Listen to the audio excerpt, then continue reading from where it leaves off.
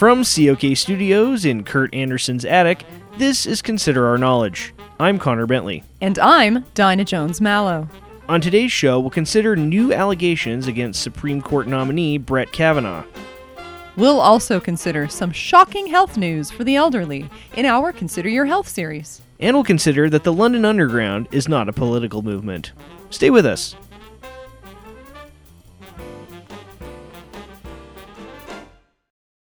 Support for Consider Our Knowledge comes from OMG McFlippies, now serving our special fake news appetizer platter, which includes taco poppers, steak fries, and boneless wing bites, but is actually just a pile of old carrot and celery sticks. OMG McFlippies, flip in some flavor, neighbor. And Silk Purse Cosmetics, hardcore makeup and moisturizer for rough, leathery, untouchable skin. Silk Purse. If we can't take your sow's ear of a complexion and make it better, no one can. This is Consider Our Knowledge. I'm Connor Bentley. And I'm Dinah Jones-Mallow. Supreme Court nominee Brett Kavanaugh and the woman accusing him of sexual assault more than 3 decades ago, Christine Blasey Ford, will both testify publicly before the Senate Judiciary Committee on Monday, September 24th. A vote by the Senate Judiciary Committee was scheduled for this Thursday, but Democrats on the committee called for a delay shortly after the Washington Post published a story naming the woman who says that Kavanaugh tried to sexually assault her when they were both in high school. Democrats were joined by Republican Jeff Flake from Arizona, who said the committee needed to examine the claims before moving forward with a vote. Senator Lindsey Graham, while expressing concern about the motives of committee Democrats, said that he too was open to hearing more. Kavanaugh has categorically denied the allegations made by Ford, but what she accuses Kavanaugh of is serious enough to warrant addressing by the Senate Judiciary Committee. Joining us to discuss these allegations is senior Supreme Court correspondent Cordell Nutbrock and Senator Howard Groper, Republican from Mississippi. It's pronounced Groupier. Hello. Cordell, these are clearly serious accusations. What exactly is Ford saying that Kavanaugh did? Well, Ford said that one night in the 1980s, when she was in high school, a drunken Kavanaugh pinned her to the bed, attempted to pull off her clothing, and covered her mouth as she tried to scream. She was able to flee after Kavanaugh's friend, Mark Judge, jumped in on them. It is indeed a terrifying story that makes Kavanaugh seem, at the very least, like a dubious candidate for the highest court in the land. Senator Groper, you've been open in your defense of Kavanaugh. What do you have to say about these accusations? It's Groupier. First of all, what she said he did happened a long time ago, so who cares? I mean, who can even remember high school anyway? I remember high school quite well, actually. Me too. Also, these allegations should have been brought up earlier. I'm sorry, but the Democrats are clearly playing with the process. We're too far along now, and I think we should have just stuck with the vote on Thursday. It seems premature to call for a vote when this information is still coming out, and with both Kavanaugh and Dr. Ford going to testify. Quite. Especially since some of your Republican colleagues are in favor of having Dr. Ford testify to the committee before moving forward. Doctor? A woman doctor? Now I've heard everything. Are you sure she's not just a nurse or something? No. Dr. Ford is a research psychologist and professor. Oh, you don't say. I do say. Senator, what is the harm in completely vetting a man who will be on the nation's highest court for life? I guess I'd say that if we have a president who is a crook and who is willing to pay off porn stars to keep his affairs secret, why not have a sexual assault Supreme Court justice?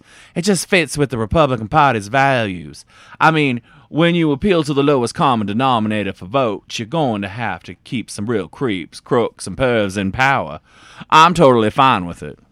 You are? Oh, yeah, absolutely. I hate to ask this, but what dark secrets are you hiding, Senator Groper? Groupier. Nothing big. I'd like to slap women on the tush whenever I want. I own lots of Confederate memorabilia, and before I was in the Senate, I sold roofies to fraternity houses. It's just all in a day's work for the new GOP. I think we're done here. Thanks for letting me on. Make America great again. I think I'll need a Silkwood shower after that interview. I'll help. Wait. That was Republican Senator Howard Groper and senior correspondent Cordell Nutbrock.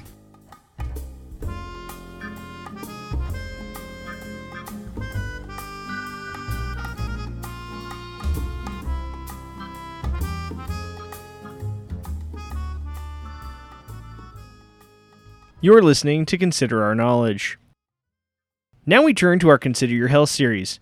Many healthy Americans take a baby aspirin every day to reduce their risk of having a heart attack, getting cancer, and even possibly dementia. There was some new information out last week about the effectiveness of a daily aspirin, and Alex Truman joins us now with her grandfather, Poppy Truman, to discuss it. Happy to have you both with us. Greetings, Cotter. Hello, young man. Is there any way that you can turn up the heat? It's a bit cold in here. Oh, I'm sorry, Poppy. I don't think that we can. It's okay, Poppy. We won't be here too long. What? I said we won't be here too long. What's my favorite song? Well, I mean, I guess I'd say it's Take the A Train. No, she said it won't take long. Can we turn up the heat or something? It's fine. Continue, Cotter.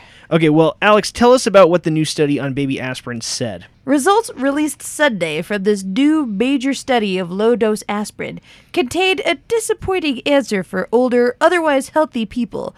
They found there was no discernible benefit of aspirin on prolonging independent, healthy life for the elderly. Say what?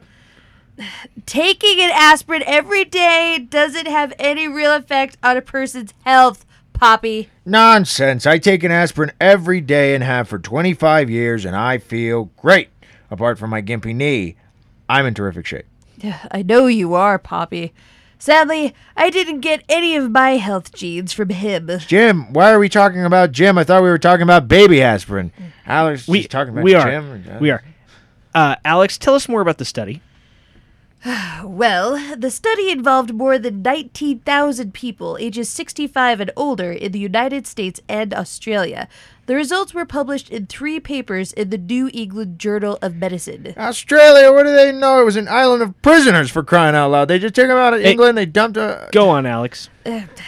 There is still strong evidence that a daily baby aspirin can reduce the risk that many people who have already suffered a heart attack or stroke will suffer another one. And there is some evidence that daily low-dose aspirin may help people younger than 70 who have at least a 10% risk of having a heart attack avoid a heart attack or stroke. So that's not all bad news. Jews? What's wrong with Jews?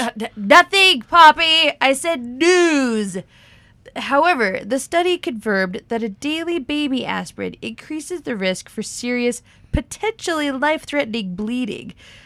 Surprisingly, those who took daily aspirin also appeared to be more likely to die overall, apparently from an increased risk of succumbing to cancer. Well, that's not good. Not good at all.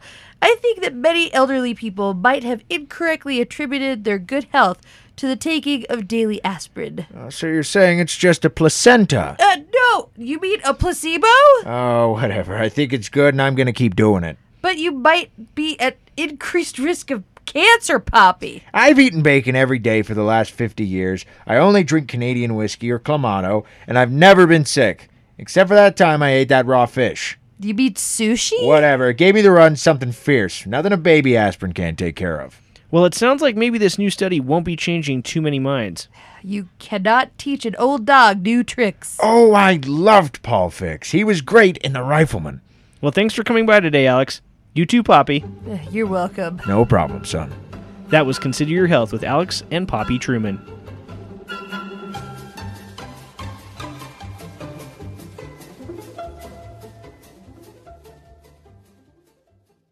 Now it's time for our weekly Big Little Wins because we need to celebrate all the wins we can. Congrats to Meredith Jones in San Jose, who got to fulfill her dream of going to a goat yoga class this past weekend.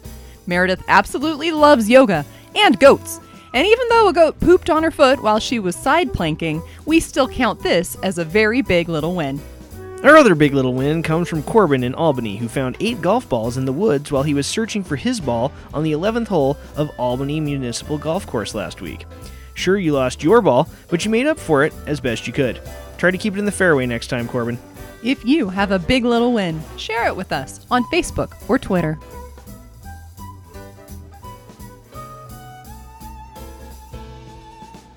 That's all for this week's episode of Consider Our Knowledge. If you want more from the best-looking news team in public radio, visit considerourknowledge.com. You can also like us on Facebook and follow us on Twitter at ConsiderOurKnow. You can subscribe to the podcast at iTunes and at Stitcher.com, and if you want to, give us a review because we'd really appreciate it. Thanks so much for listening. I'm Connor Bentley.